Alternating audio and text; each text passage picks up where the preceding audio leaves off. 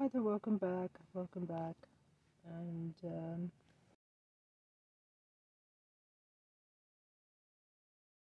If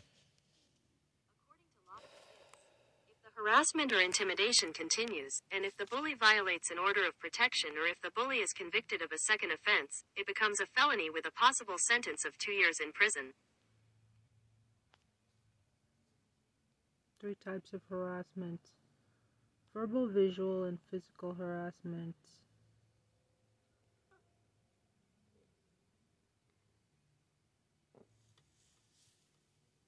How do you prove psychological harassment?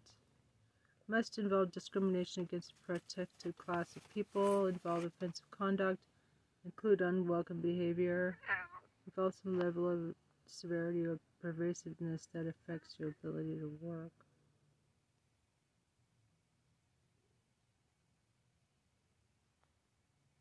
How to prove harassment in the workplace. Harassment, how to recognize it and report it.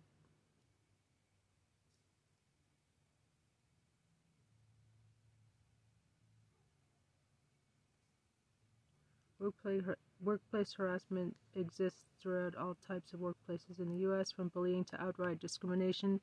It's important to understand workplace harassment so you can avoid a hostile work environment in your small business. By creating a workplace harassment policy, you can take the necessary steps to create a safe working environment for all your employees. Most basic harassment is verbal and psychological. There are a lot more serious forms, such as physical and sexual. All types of workplace harassment are illegal. They do not only affect an employee's productivity, comfort, and safety at work, but they can also expose an organization to legal liability if it does not handle harassment properly. Workplace harassment is always hard to deal with. It can be especially tricky to navigate if the person who's harassing you is also a manager. If this is your situation, consider these.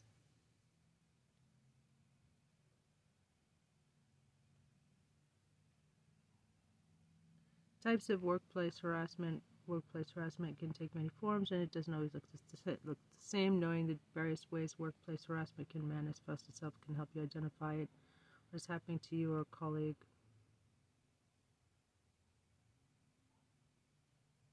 Often yelling, cursing, or making inappropriate remarks or jokes about a coworker is seen as a case of personality conflict and that is harassment. Even when such behavior can have a negative psychological impact on the victim and result in outcomes such as depression, high blood pressure, and anxiety, said Chris Chauncey, founder and CEO of Amplio Recruiting.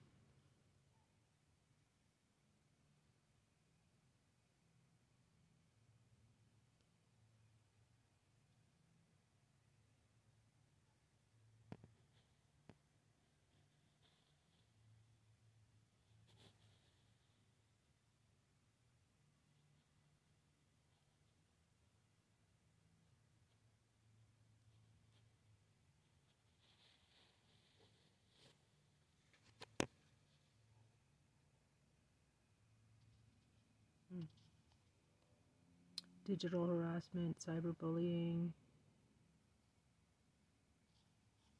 Okay, so let's learn about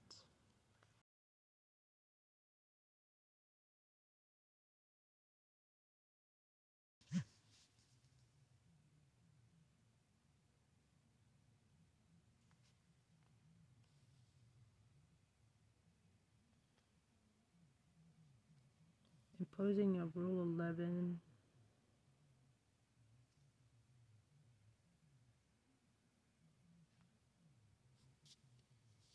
Site can't be reached.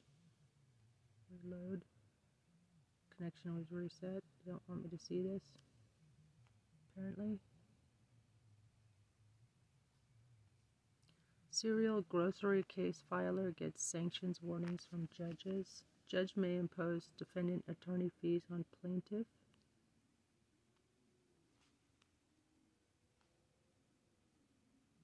Defense bar tired of playing expensive whack-a-mole. Federal judges forced to consider the amount of lemon in lemon seltzer, the oil content of mayonnaise, just how much cheese is in the pizza roller, hitting back at a serial lawsuit filer who shops the grocery store for litigation. Great Neck, New York-based attorney Spencer Sheehan has filed more than 400 consumer fraud lawsuits against deep-pocketed companies since 2020 in federal districts across the country. Federal judges in Illinois are openly questioning whether some of those cases failed to properly assert legal violations and instead add to the clutter of already heavy caseloads.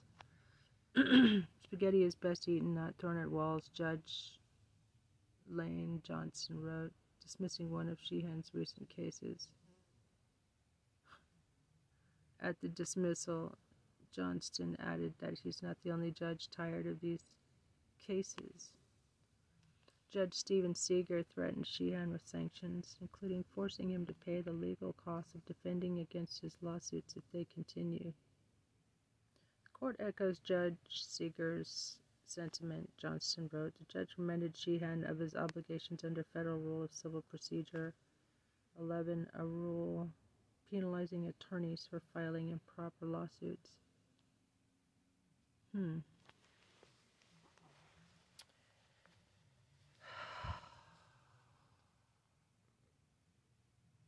So that's for attorneys, and it's not improper lawsuit if you're trying to defend yourself pro se, because who can afford an attorney, really? And also,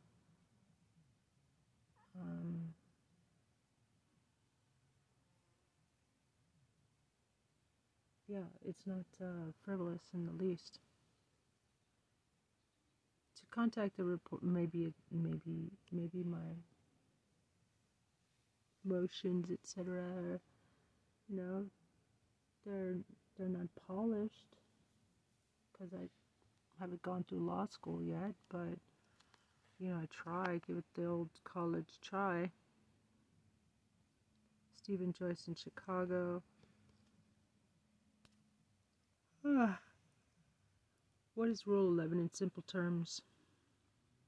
There is an affirmative duty to investigate both as to law and as to fact before a complaint is filed.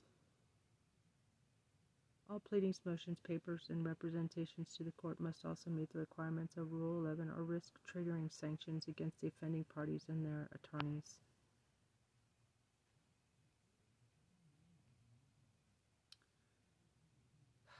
What is Rule 11 in the movie of Civil Actions? That a lawyer should not file papers in court that are not well grounded in fact. Well, if you're filing pro se, this rule is supposed to be for attorneys. Why is it being applied to private citizen who's trying to defend themselves? I think it's kind of right to a fair trial.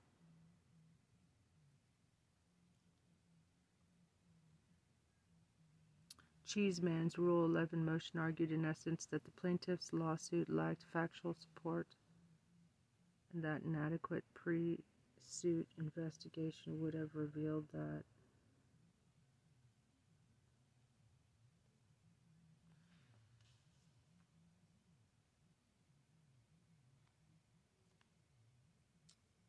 What is North Carolina's civil rule? Still chilling after all these years. Rule 11 of the Federal Rules of Civil Procedure. And it's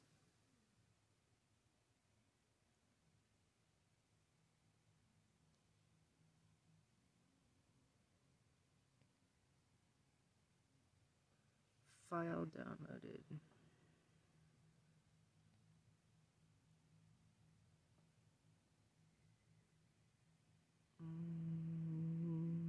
No.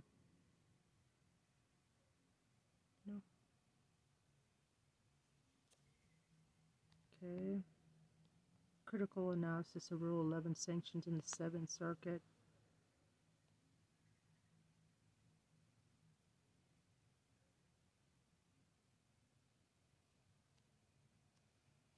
It's not frivolous. It's just, you know,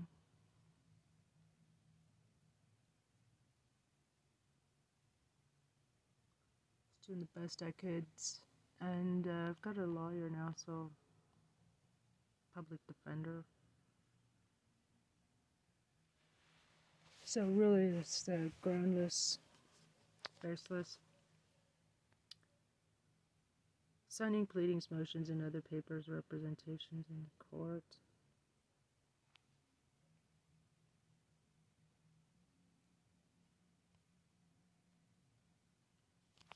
It's not a frivolous claim. It's supposed to be for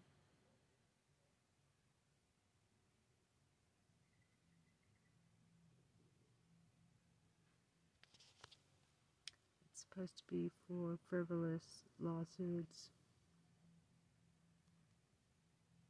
My defense is not frivolous.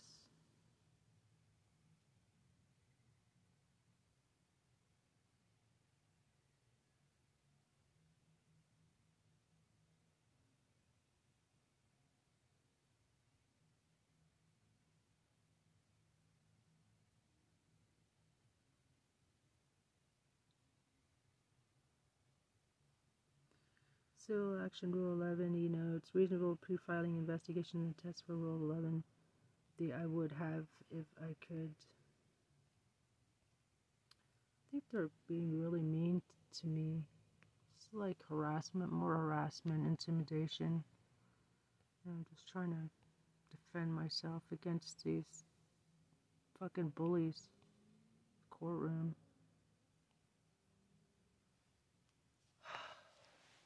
Gangsters. So the popos in the attorney's office, yeah, ganged up on me. And that's pretty powerful. Okay, let's see what it says in videos. 11 rules for idiots about a haunted house. Rules, horror stories, scary rules, stories.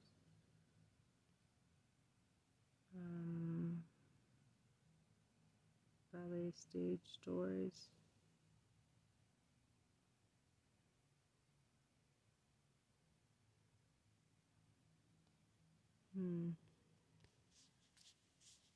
I don't see anything.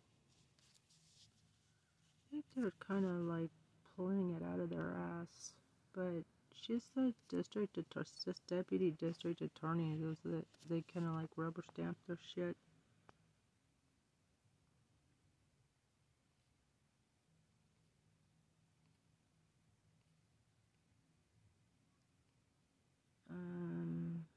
IRS horror stories. Oh, that sounds terrible.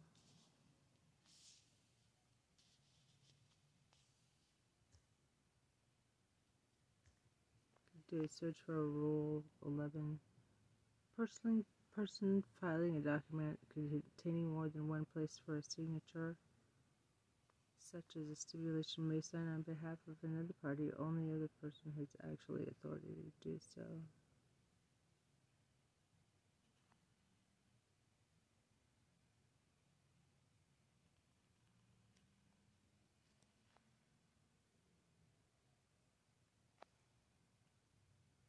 Signing pleadings, motions. What is the primary purpose of Rule 11?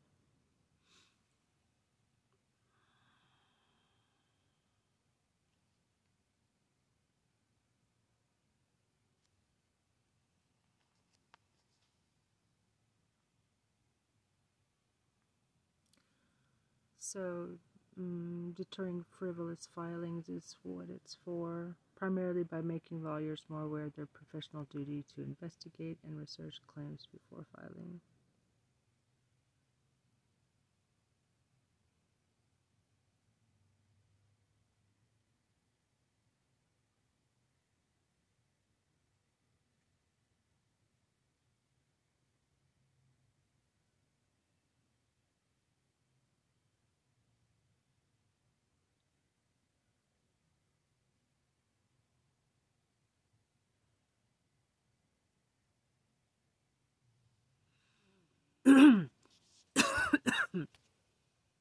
So let's see here.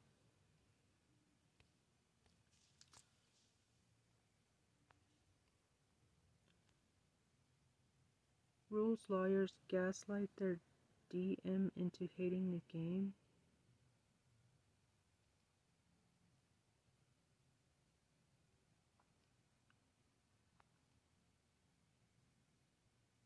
IRS horror stories.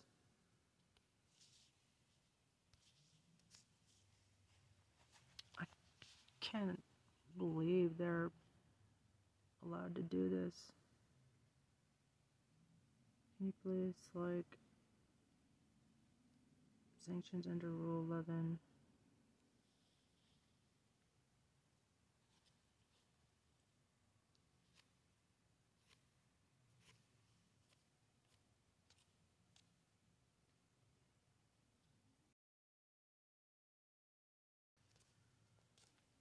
I should send a note to my lawyer.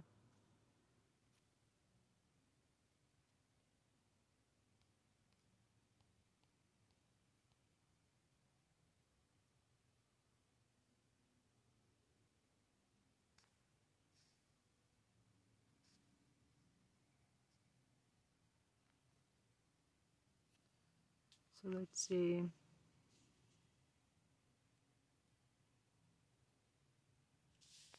PDF file.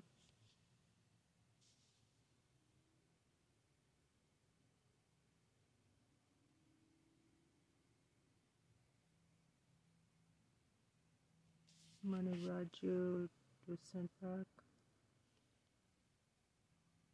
Has been processed and reinstated. Yay, today you're joining more than 4.4 million individuals. Yay. Davis Miles, McGuire Gardner.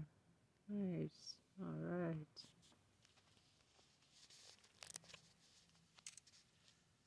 Nice, thank you.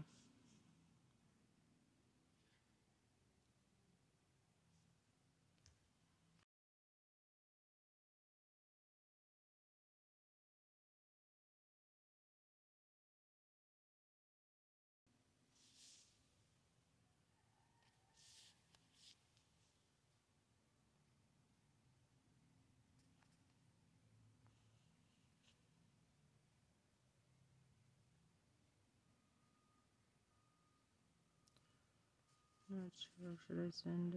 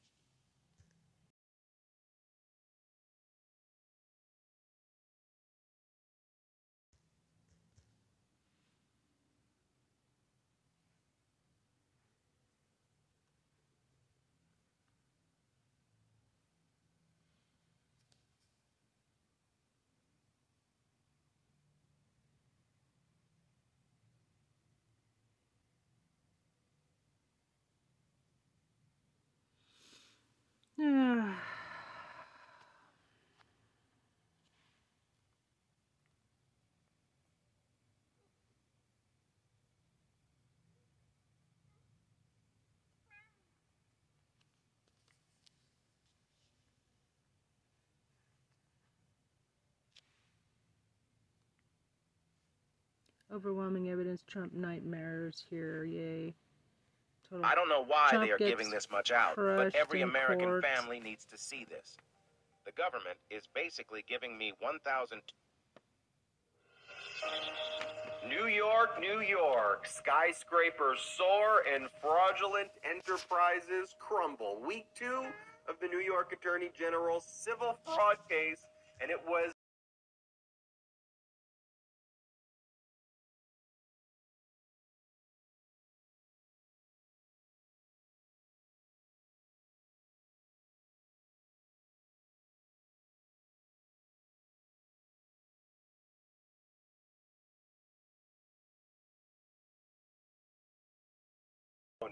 by Trump's former CFO, Alan Weiss.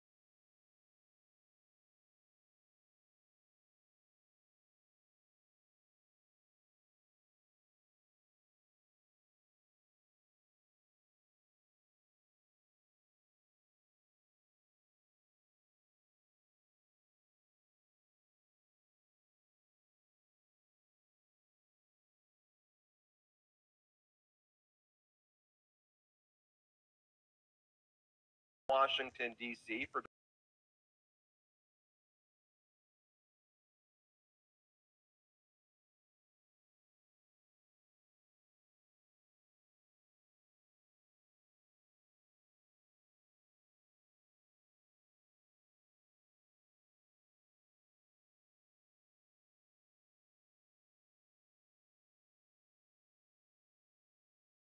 Trump's teams.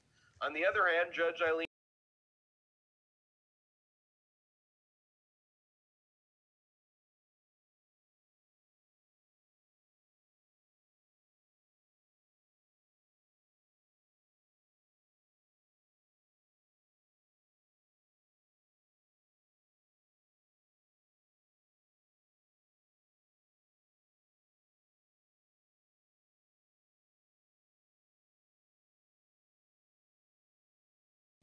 we go to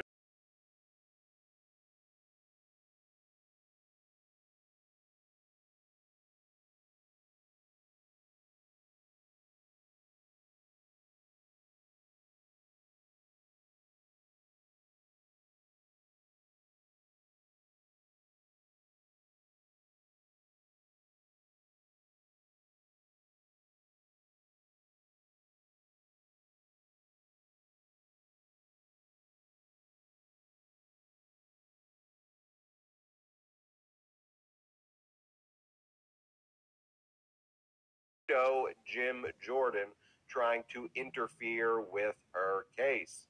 Get away, Jim. And from MAGA mosquito to MAGA mosquito excrement, Rudy Giuliani.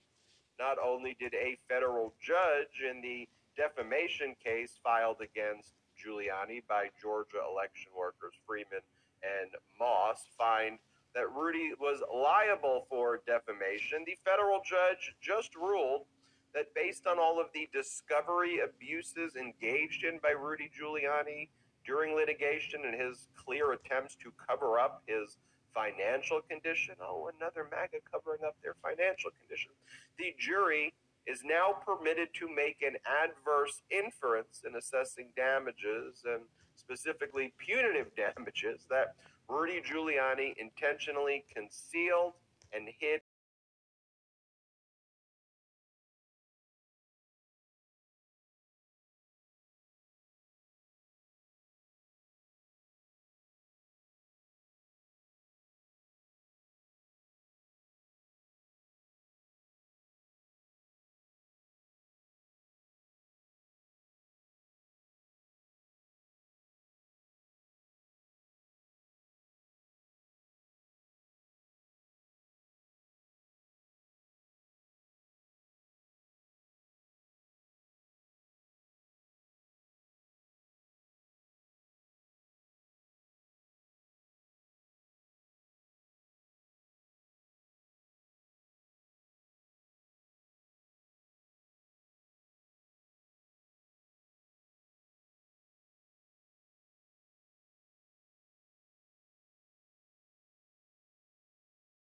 more than the time allotted from now until May to try. New York fraud case is not a complicated case. Donald Trump does not do complicated things. You can make your own assumptions as to why. You could try 2 Mar-a-Lago cases in the time that's left on the clock between now and May. You could try 2 New York fraud cases in the time that they've had. Hiding documents from the government and using half a dozen people to do it is not a complicated case. Changing your numbers and just artificially inflating them and adding 20% or 30% onto your net worth in order to defraud insurance companies and banks and using half a dozen people to do it is not a complicated case. Donald Trump does not warrant long trials or long preparation sessions, no matter what his lawyers say in all of these cases. There's no reason for any delay, and these cases should go off on schedule, just as scheduled in March and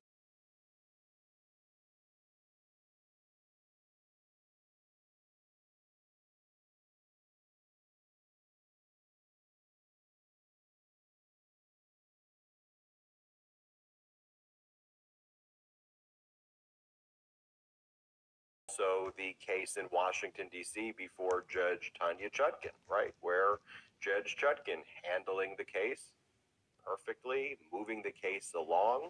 And it's not like she's special counsel Jack Smith, whatever you want, file in my court and you'll get expedited briefing. She's even. Both sides, they file things, she moves the case along, and you can see that the litigants respect her for doing that. That's what you want in a judge.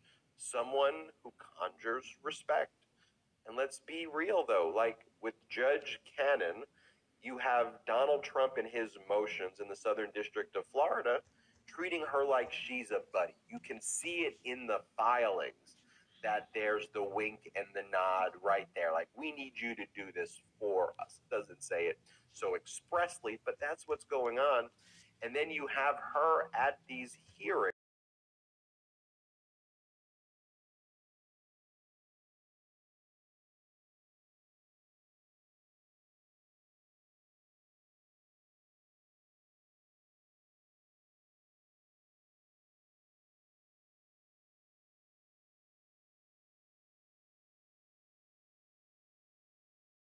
There should be some other remedy, but like, you got to go through with the hearing. And I get that judges could be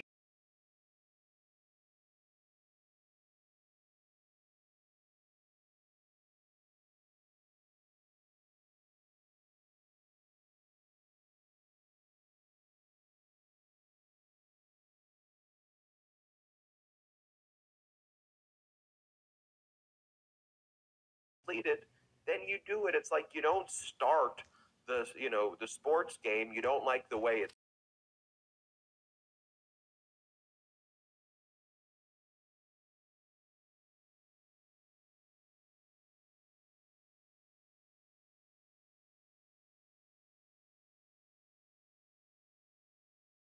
two of the New York Attorney General civil fraud case against Donald Trump. And just because Trump isn't there, it only lasted 2.5 days of ranting and raving like a lunatic. The first week of trial where a gag order was imposed. I know the media loves that.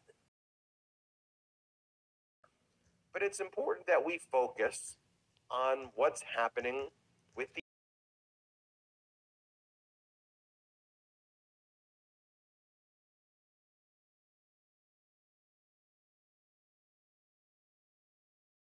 So this week, former CFO Alan Weisselberg, some bombshell testimony there about his severance agreement and the amount of his severance agreement matching the criminal fine in his criminal plea agreement and whether that constitutes obstruction of justice. Potential perjury of Alan Weisselberg on the stand when it became clear that he was not being forthcoming and then outright lying about his involvement in calculating the properties. And some Forbes reporters got the documents and data and emails to back it up that they went to the New York Attorney General's with. You had an ex-risk manager at Deutsche Bank testify, someone named Nicholas Haig, who kind of rebutted all of these kind of Donald Trump talking points that the bank just blindly accepted whatever Donald Trump's statements were, and that the bank was relying a lot on these statements made by Donald Trump. There was a due diligence process, and where fraud was being committed, that could change their determination about whether they would have made a loan or not. And then you had the testimony from a current Trump organization.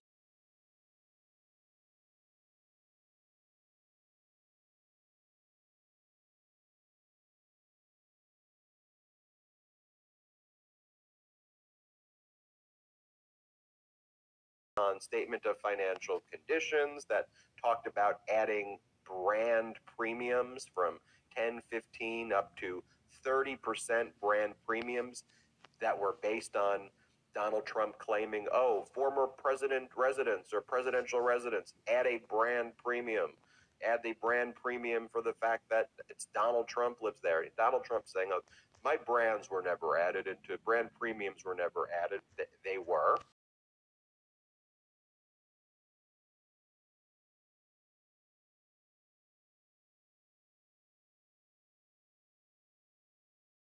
Let me take the plane up 20,000 feet. What we're seeing is a masterful presentation of evidence over a trial that's going to last up to 100 trial days. This is only the first 2 weeks. We're going to talk later in this segment about the order of witnesses or who's going to be coming up next. And what I like so far is this nice momentum that's being built in the narrative in front of the trial judge, no jury, of insider witness, outsider witness, insider witness, outsider witness, insider witness no longer with the company, outsider witness no longer with the company. None of them, all of them kind of different pages in the hymnal that's being presented of the fraud. So you start in week one with the ultimate outsider in Don Bender, the 12-year-long accountant auditor for everybody related to Trump, including personally, who knows where all the bodies are buried, and pointed the finger at the Trump organization, Donald Trump, Alan Weisselberg, and McConney, the controller, for fraud. You know, that they misled the auditors, they did not provide proper information, and focusing in on Trump Tower.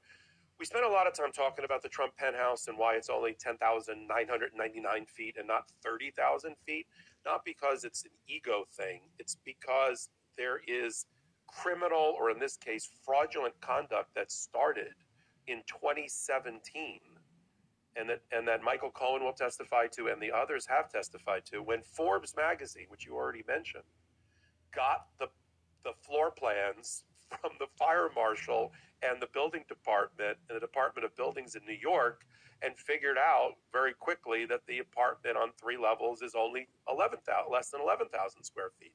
And that created once they outed Donald Trump on the size of his apartment, that created a hole in his balance sheet of a substantial amount that had to be made up some other way. Now, normally, when you have a hole in your balance sheet, you want to increase the value of it. You go buy and you acquire more assets, not Donald Trump. Donald Trump gave the instruction to keep the existing assets and just inflate them artificially by making up numbers, putting premiums on them, a 20% presidential premium, a 30% ex-presidential premium. This is when I say premium just here, I just made up a number. It'd be like you taking your own personal balance sheet. Let's say you've got $1,000 in the bank. You just add 30% on and you tell somebody that you have $1,300 in the bank. You only have 1,000, but you've added a 30% premium. Now do that to Donald Trump with a lot more zeros, and you get the sense of what's happened here. Michael Cohen will come in and support that. So insiders, the first two, the money men, 30-year, 50-year plus organizational money men in McConney, the controller who reported to Weisselberg, the disgraced felon chief financial officer who doesn't understand what generally accepted accounting principles are, that he testified. I don't know how you can be in a control position within a company that's got money flowing through it if you don't understand that. More importantly, during the testimony of Alan Weisselberg, the reason that the Attorney General calling this hostile witness, which is what Alan Weisselberg and even McConney are, because they're on the other side of the V, they're defendants. But she's swinging for the fences here, and she's doing a masterful job, the Attorney General, in bringing in these adverse witnesses, but knowing that she has their testimony from the New York Manhattan District Attorney's tax evasion case that went terribly for the Trump organization last year with 17 felony counts, conviction by a jury against the Trump organization and all of its entities, and Alan Weisselberg particularly 17 felony counts, and he went to jail for it. So they had the testimony from that. McConney had testified in the tax case under an immunity deal with the Manhattan TA. So he's the most honest of all of them. But they were ready for Weisselberg. And Weisselberg did not perform the way he was expected to on that stand. But they were ready that he would try to not remember things, which is what he started doing. I don't remember that. I don't recall that. I don't remember that. I don't remember that. He had to admit to things that were in writing, like, isn't that Donald Trump's signature on the bottom of a representation to banks that he would not include brand value and brand percentage as part of his balance sheet, as part of his net worth? Yeah, that's his signature. He had to do that. But in the places where he wasn't being cooperative, and to signal to the judge that there's a credibility problem here, When this witness that you want to track suddenly goes off the track, then you have to punish them. And the way that you punish them is the way the New York Attorney General did, which is, let's talk about your separation agreement with the Trump organization. They committed to paying you $2 million, didn't they? Yes. And that's the same $2 million number as you have to pay or paid in a fine related to your tax evasion conviction, right, sir? Yes. Coincidence? I would say it's a coincidence. Okay. And let's go through the payment schedule. You've gotten you've gotten $750,000 in payments, but you're owed $1.2 million left, right, sir? Right. And it says here you can't voluntarily cooperate with anybody. It has to be by subpoena, right, sir? And if you violate this agreement, you're not going to get your money, are you? The only reason that came out that way with a witness that they called is because Weisselberg wasn't playing ball. And he was not giving them what they wanted. Now, they don't need Weisselberg to nail Donald Trump in this fraud case. That would have been icing on top of icing on the cake. But when he started effing with the cross-examiner for the New York Attorney General, that's when they decided they needed to punish him and bring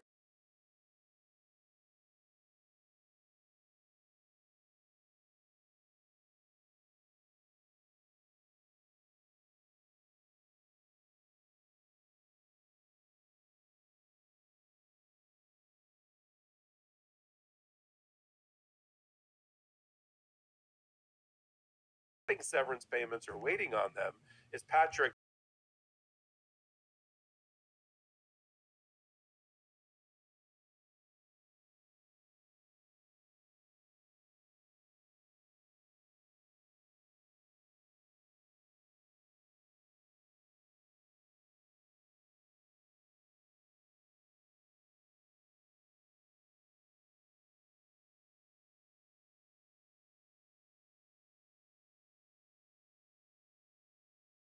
So he's just going through, and they interviewed him, and they know what he's going to say, and he's just going through all of that.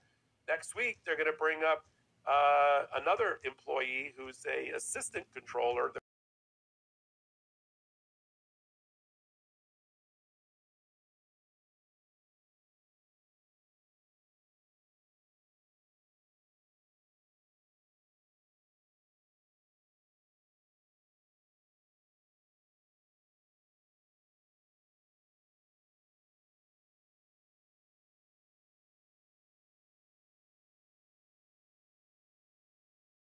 Craps over everything, and then you got to clean up behind him, and he leaves. That's what's going to happen. It'll have no impact on the witnesses that are testifying. He already said he doesn't know most of the witnesses for the Trump organization who are testifying. And the only thing we're waiting on that I'm sure you have your opinion about is when Michael Cohen finally testifies, and if Alina Habba is the one that's going to cross-examine him. I mean, that's where I buy my popcorn. It'll be interesting to see if Alina Habba does the cross of Michael Cohen. Michael Cohen has requested, based on health conditions, that his testimony not take place next week, but I'm sure it will be taking place within the next few weeks, and we all wish Michael Cohen well. Alina Habba took his deposition, and so will she do the cross-examination? I'm interested in a point that you made, Popak, which I'll touch upon before moving to the federal criminal cases, is Alan Weisselberg, when he was there as a witness, brought upon himself the fury of the cross-examiner by saying, I don't remember, I don't recall, and trying to play that game. Because of that behavior, the cross-examiner, the lawyers doing a great job from the New York Attorney General's office, grilled Weisselberg on his severance agreement, as you mentioned. Now, the criminal penalty for Weisselberg when he took the plea agreement in the Manhattan District Attorney criminal case for the fraudulent tax benefits he received. Remember, he served time on Rikers Island.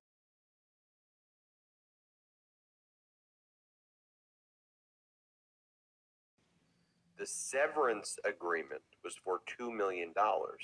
If there was a quid pro quo payment by the organization to pay him off, and to hide that as severance for compliance with what Trump and the organization wanted him to do in that case and in other criminal investigations, that is classic, textbook obstruction of justice crimes. Now, if Weisselberg just basically, instead of going, I don't recall, was forthcoming and he acknowledged the existence of a severance agreement and just answered the questions, the New York Attorney General lawyer would not have spent the focus proving very credibly that another crime was convicted. Right? Weisselberg looked like he was guilty, and Trump did as well, of obstruction of justice. And guess who's watching this other than us here at the Midas Mighty and Legal AF and the rest of the country? But clearly, the Manhattan District Attorney's Office is watching. They're waiting. It's still within the statute of limitations to charge Donald Trump or to charge Weisselberg or some of these other people again. And I predict that they are going to do that after there is a final resolution or close to it in this civil case. I think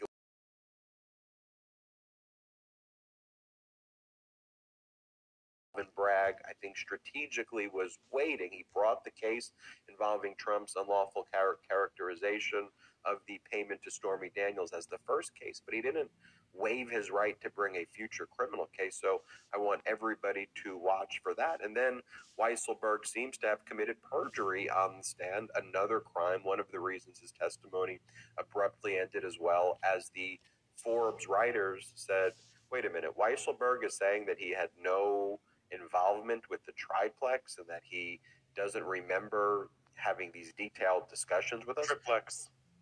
See, well, there is a raging debate about that. Not in New York. I'll leave it.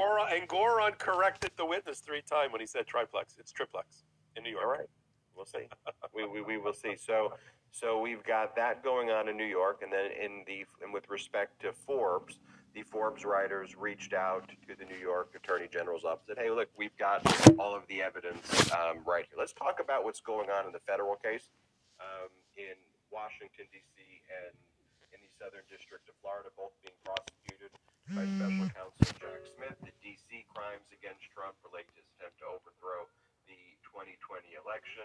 The Southern District of Florida crimes relate to Trump's willful retention of national defense information, obstruction of justice, making false statements. His co-defendants in the Southern District of Florida case include Waltine Nauta, his valet and personal assistant, as well as Carlos de Oliveira, a maintenance worker who works at Mar-a-Lago and is still employed at Mar-a-Lago, apparently.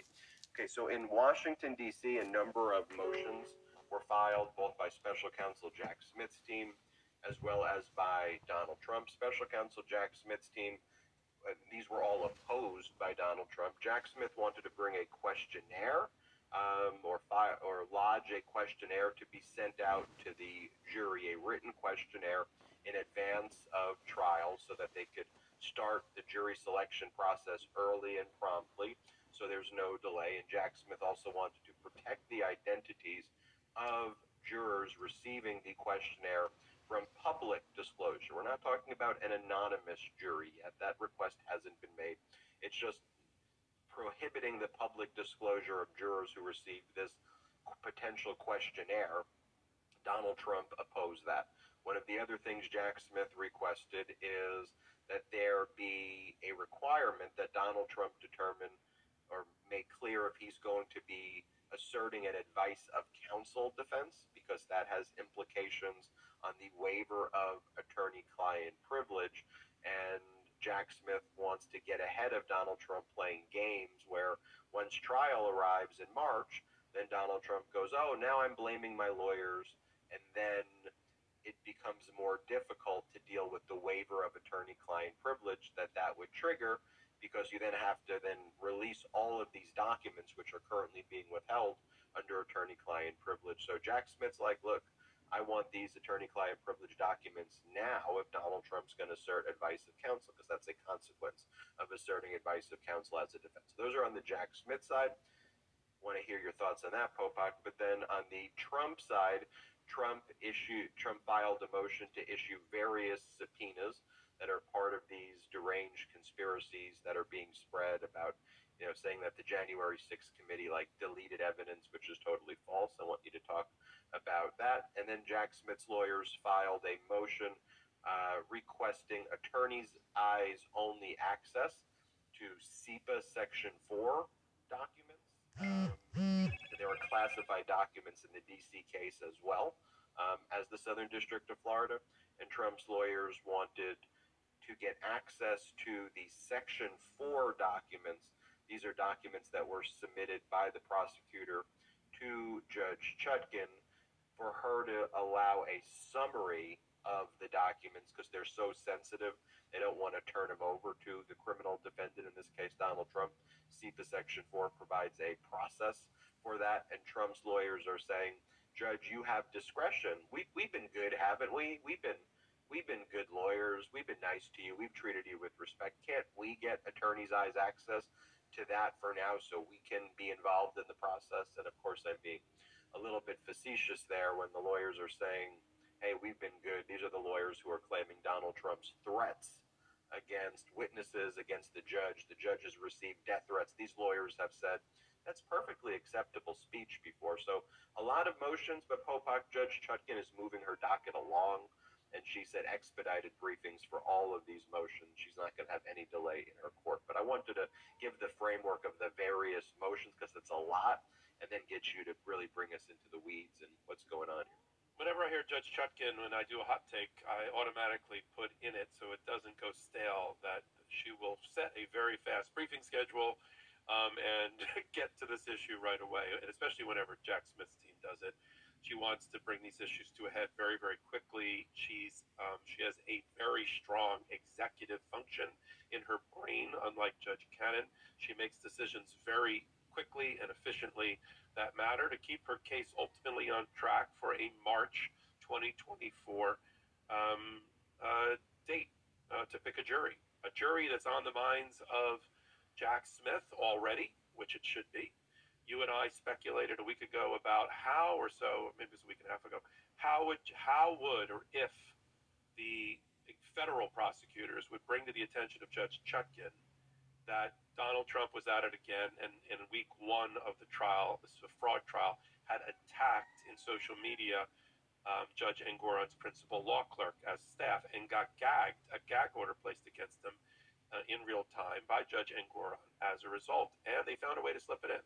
They slipped it in not as a supplemental to the gag order that Judge Chutkan, is considering and having a hearing this coming week over, about whether on the issue of jury involvement, Donald Trump should be limited and go through the court system about how he's going to do interviews and a mock jury process, and also to stop him from continuing to attack witnesses, staff, family, and prosecutors. They left off the judge, but I think they would also like him to stop bashing Judge Chutkan. I think Trump should want to stop bashing Judge Chutkan, because whatever he thinks it's doing in terms of inside the courtroom, it's having the opposite effect. I think it's just concentrating the minds of everyone that's a professional to just do their job and leave no stone unturned. And that's what we're seeing with Judge Chutkan. So they slipped it in with the reference when they asked for a jury questionnaire and that the jury be anonymous. Now, Donald Trump is no stranger to anonymizing a jury. It happened to him, whether he wanted to or not, in the civil case in New York with Judge Kaplan in the E. Jean Carroll rape and defamation case. It happened again to him just a week or so ago with Judge McAfee, who in a very one-page order granted Fani Willis's request that the jury be anonymous, and having seen what happened to the grand jury, whose names were released per Georgia law, and then everybody in Trump's world having bashed them, doxed them, posted where they live and the coordinates of their work addresses, the judge was like, yeah, where do I sign? So now we've got a third judge that's going to have to consider and making the jury anonymous. And I gave the Jack Smith's team a lot of credit, because in a footnote in that motion, they actually said not only are there appropriate grounds based on his recent behavior, and pointed to New York and the doxing of that poor law clerk. Again, Judge, but we think there's appropriate grounds to even go as far as sequester the jury. I mean, that's the S word you rarely hear anymore, especially in a case like this. But they've actually said, we think there's enough grounds for sequestration, meaning putting the jury up in a hotel for the next 4 to 5 months, not letting them see their loved ones, nor connect to the world through social media or otherwise. And their new best friend is a marshal, is a federal marshal, taking them in and out of the room into the courthouse and back.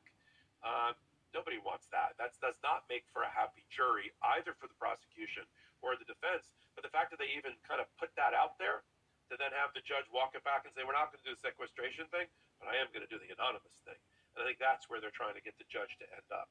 On the advice and counsel issue, they're just calling out Donald Trump and his lawyers for all their BS that they've been running on right-wing social media and in interviews. Every time they get the chance, last month's talking points to end September was, Donald Trump took advice of counsel. He had very competent counsel, constitutional counsel. He just listened to his counsel. Now, may I remind everybody on this podcast that almost every one of that quote-unquote counsel are his indicted co-conspirators in Georgia, at least, and unnamed co-conspirators in Jack Smith's case. I don't think relying on the guy that's also, potentially going to wear stripes with you in jail is going to give you a defense. But because that defense is out there, which is it's a judge-made defense. It's what we call in trial practice an affirmative defense. It's not found in the federal rules of criminal procedure. You're not going to find a chapter or a section on advice of counsel, but the law, the precedent of case law has developed it. But it's up to the judge to allow it if she thinks the facts support it, and then give the jury an instruction over it. And so it's very serious, and there's a gatekeeping function for the judge to keep out bullshit, pardon my French, attempts to assert this, because it'll just confuse the jury if there's really no evidence to apply it, and could lead a Trumper on the panel to go, well, advice of counsel, you got a lot of lawyers around, where do I check the box for a hung jury? We don't want that to happen. And then it's having an impact on the discovery, meaning the subpoena process, the obtaining of documents, testimony, and information, because Jack Smith's team is getting hit by at least 25, they've identified 25 subpoenaed parties, including somebody related to Donald Trump. If I had to guess, Jared Kushner, I don't think it's Ivanka, Jared Kushner, who's saying Donald Trump is asserting his attorney-client privilege, I can't produce those documents to you. Well, if he's taking the advice of counsel affirmative defense, he's effectively waived his attorney-client privilege. There are no documents with these people that wouldn't end up in the hands of the prosecutor to be used at trial. And they want to know now, in October, not in March or April. They want to know now whether he is going to try to assert that privilege and let the judge decide the issue. And then that has the ripple effect through the discovery process, because if he says yes and she says okay, you can try it, and then the waiver happens and they get all the documents and testimony that they want, So they're trying to bring all of that up. And then there's nobody on this network that knows SEPA better than my co-anchor, Ben myself. So I'll let you do the SEPA part, the ins and outs of that, before we move on to what's going on with Judge Kenneth. Yeah, I mean, SEPA Section 4, as I mentioned before, has a portion where there's super sensitive documents within the classified documents themselves. Because remember, there's what's under the Due Process Clause of the Constitution, under the Sixth Amendment of the Constitution. There are all these rights that criminal defendants have, and we want criminal defendants to have these rights. One of those rights is you get the documents, you get the discovery against you. There's something called a Brady right, which is based on a case where you get exculpatory information. The government has to make that available to you as well. When it comes to classified documents, that's layered on the discovery obligations as well, and there's something called SEPA, Classified Information Procedures Act, where you're dealing with classified information that has to be turned over in a case.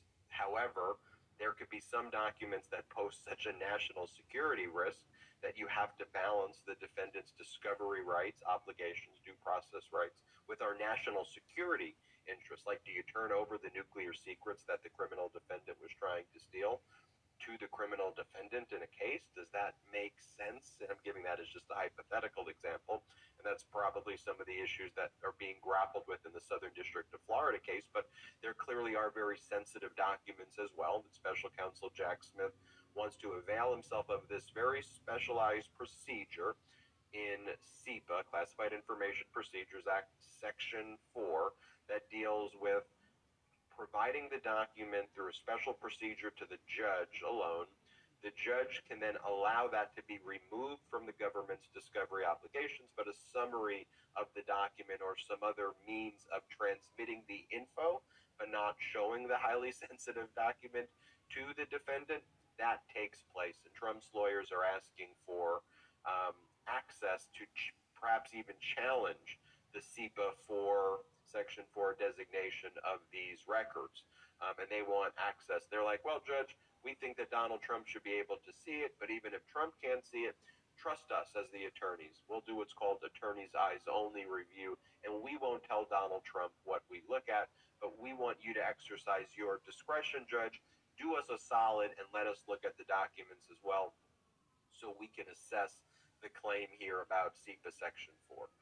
So that's being briefed now, and ultimately, as I said before, it's like on Monday there's going to be a hearing on October 16th over Donald Trump's threats against the judge, against witnesses, against all these people, where these same lawyers who are asking the judge to exercise her discretion because they're trustworthy people, they're submitting briefs saying that Donald Trump's threats, where he's threatening to execute a witness, the former top general of the United States, Mark Milley, where they're saying Donald Trump's behavior, they're telling the judge in their briefs that that's good, that's acceptable, normal behavior that litigants should engage in.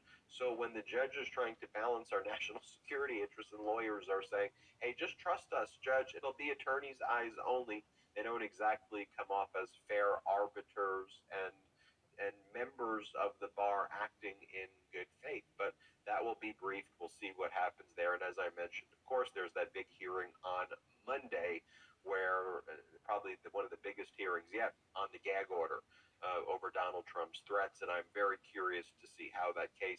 I want to ask you a question, too, when you're done, sorry. Tell me about gags. I'm of two minds. I want him to stop. You know, there's a big part of me that's like, put him in... I want him to stop. Gag him. Let's talk about the repercussions of that. Then you got to find him in contempt, and then a judge has to have the brass ones to put the person in jail. Okay, I'd love that. I also love when Donald Trump talks without any restraint and has bad things happen to him and generates and creates new evidence, because that also helps the case. As prosecutors like to say, you keep developing the evidence in your case and investigating right up until trial, because you could find really good things there late in the game. Where are you on the spectrum? Gag him, contempt, and try to put him in jail as a candidate for office, given his bad conduct, or let him talk? Treat him like everybody else. That's where I stand on it. There is no favor that should be afforded him. There should be no different treatment.